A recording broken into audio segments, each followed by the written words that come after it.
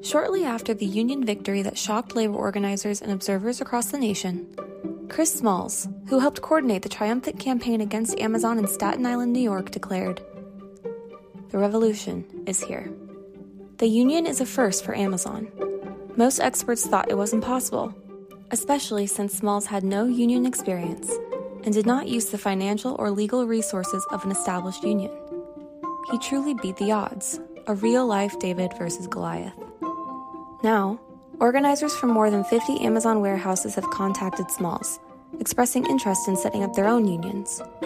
Does this stunning win predict a comeback for organized labor? Let's examine the facts. Union membership is declining. In 2021, the U.S. Bureau of Labor Statistics reported that the share of union members among all employees dropped to a record low of 10.3%, down from 10.8% in 2020. That's a decline of nearly 250,000 workers to approximately 14 million.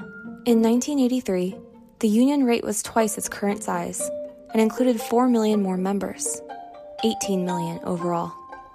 For public sector employees, the union rate is substantially higher at 33.9%, approximately 5 times higher than the private sector rate. Union membership is highest for local government at 40.2%, which employs people in typically unionized occupations such as teachers, firefighters, and police officers. The private sector union rate stands at 6.1%, slightly lower than 2020 but down considerably from 17% in 1983 and 36% in 1953, according to the Bureau of Labor Statistics.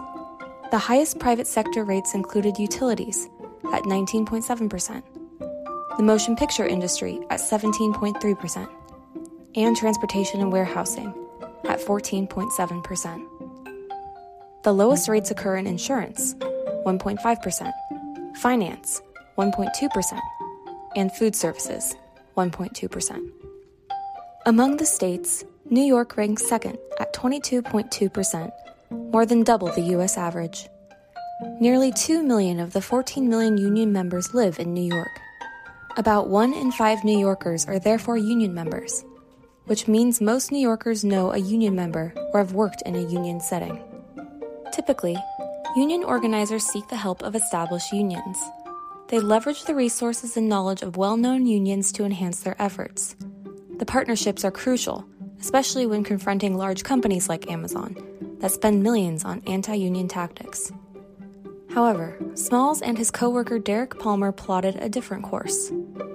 Mindful of the recent failure at Amazon warehouses in Bessemer, Alabama, they founded the Independent Amazon Labor Union, otherwise known as ALU. Raising $120,000 through a GoFundMe page, they organized workers using unconventional methods and filed quickly for an election, with only the legal minimum of eligible workers, 30%. Without the help of a recognized union, and without experienced organizers, the ALU prevailed. By avoiding established unions, Smalls and Palmer effectively neutralized a lingering mistrust of unions among fellow workers. Employees felt they were choosing between Amazon and a group of energized coworkers and friends. It was not a decision between Amazon and a distant, bureaucratic, and often unaccountable third-party union. The approach, the so-called worker-to-worker model, made the difference. The pandemic boosted demand for warehouse workers. And while many employees across the nation were able to work remotely, Amazon warehouse workers risked exposure every single day. They endured notable stresses related to a bloating workload, including longer shifts, time task metrics, and mandatory overtime. Yet their concerns were ignored, which created additional agitation and a ripe context for union organization. Indeed, they had been labeled essential, but they were treated as if they were disposable. So what's the bottom line? New York is a strong labor state, and unions are relatively successful in transportation and the warehousing industry. Relative to other places and other industries, a breakthrough at a New York Amazon warehouse seems probable. Yet one win does not signify a trend. The victory is merely a toehold, and a precarious one. Amazon fulfillment warehouses are located across the nation, including 27 right-to-work states, which guarantee that workers cannot be forced as a condition of employment to join or pay dues of a labor union. This, of course, makes collective bargaining efforts a little more difficult. In addition, the worst of the pandemic is over. This removes an important and novel contributor to worker angst and dissatisfaction. Union organizers must now turn to conventional concerns to help unify workers. Finally, the Amazon Labor Union is narrowly tailored to a New York labor in the Amazon warehouse. Its architects are two workers that have no union experience and little knowledge of union politics and practices. So far, they have only discussed assistance from larger unions like Teamsters. It thus appears unlikely that ALU could scale and trigger a larger movement across the nation. To be sure, ALU's victory is a great story, a genuine David beats Goliath. But the story has just begun. Goliath is not dead.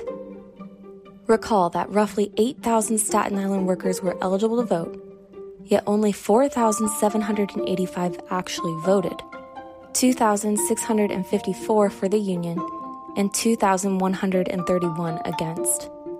The union hoped for a much larger turnout and a greater margin of victory. The modest numbers could foreshadow problems going forward. For example, the union must still forge an agreement with Amazon and sign a contract. Then, union members must vote on that contract. The process will be lengthy. Amazon will find ways to stall. Some 30% of unions are never able to establish a contact within the first 3 years. In the process, unions can lose momentum. Workers lose faith, and they can turn on the union and blame it for all their problems. It's a long and winding road with significant headwinds. And as one headline acknowledged, "Congrats, he formed a union." Now, here comes the hard part.